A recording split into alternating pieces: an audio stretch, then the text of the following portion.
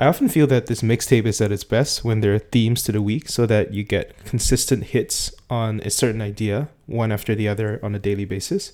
And so I'm pretty happy that I have identified a theme that I want to cover this week on product market fit. So we're going to first hear from Andy Rachleff on product market fit. You actually coined the term product market fit. And can you tell us a little bit more about how you define it and maybe how you thought about it at Wealthfront? Sure. I have benefited greatly from the work that others have done in this field, and I get to stand on the shoulders of giants. I think that the concept was really developed by Don Valentine, the founder of Sequoia Capital. And the way that I explain it is based on some phenomenal work that Steve Blank did, first with the introduction of his book, 4 Steps to the Epiphany, but really with the introduction of the use of the scientific or the application of the scientific method to business. So first, Don Valentine. So what I did was I put a name to it, and I think that made it far more digestible. What Don did that was absolutely brilliant was he had this view that if a startup can screw something up, it will. It's just so under-resourced. It has so little capital and so few people relative to its opportunity that it's going to screw almost everything up. So the only way that it's going to succeed is if the market pulls the startup's products out of their hands. You can think of it as no matter how much you screw up, you can't overcome the fact that the market pulls your product. That's product market fit. Now, Steve Blank came up with some terminology around the scientific method, which we all learn in 3rd grade, about hypotheses that you need to test when you're starting out. And he broke them into 2 sets of hypotheses.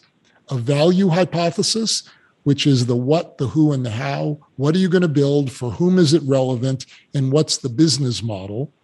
And then once you prove that, then and only then should you try to figure out how you can prove a growth hypothesis, or how can you acquire customers cost effectively.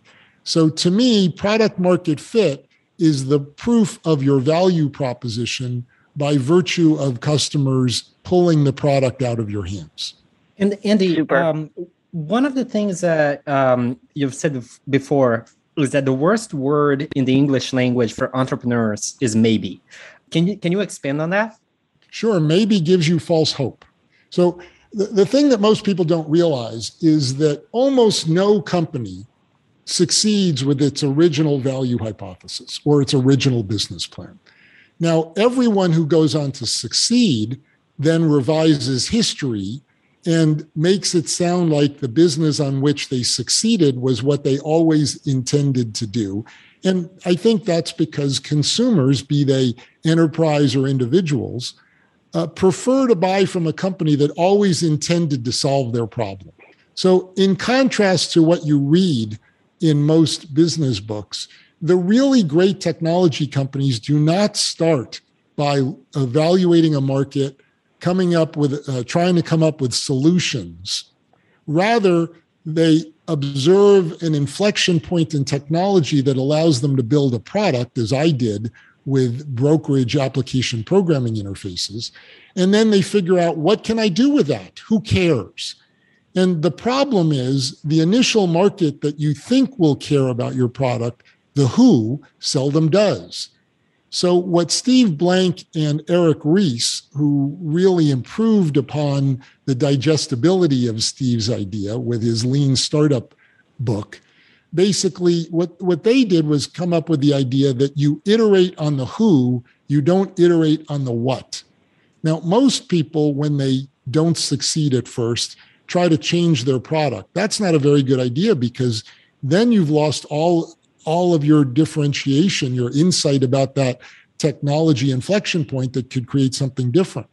Rather, the really successful companies iterate on the customer base to find someone who's desperate for what you have to offer. And the problem is, if a customer says, well, I may buy your product, they almost never do. They only say that because they're not desperate. When you're trying to find product market fit, a person for whom the product is appropriate. You need to find someone who's desperate. Desperate people don't say maybe. Desperate people say, when can I have it? And that's why maybe leads many entrepreneurs to think, well, I have a chance, but they don't. Some interesting historical notes on PMF. He actually credits Don Valentine for coining the term, and it was actually popularized by Marc Andreessen, although I think in the popular zeitgeist, Marc Andreessen effectively owns that term today. I really like this clip in a sense of how Andy was able to tie the intellectual history to Steve Blank as well, which we're going to cover in the next episode.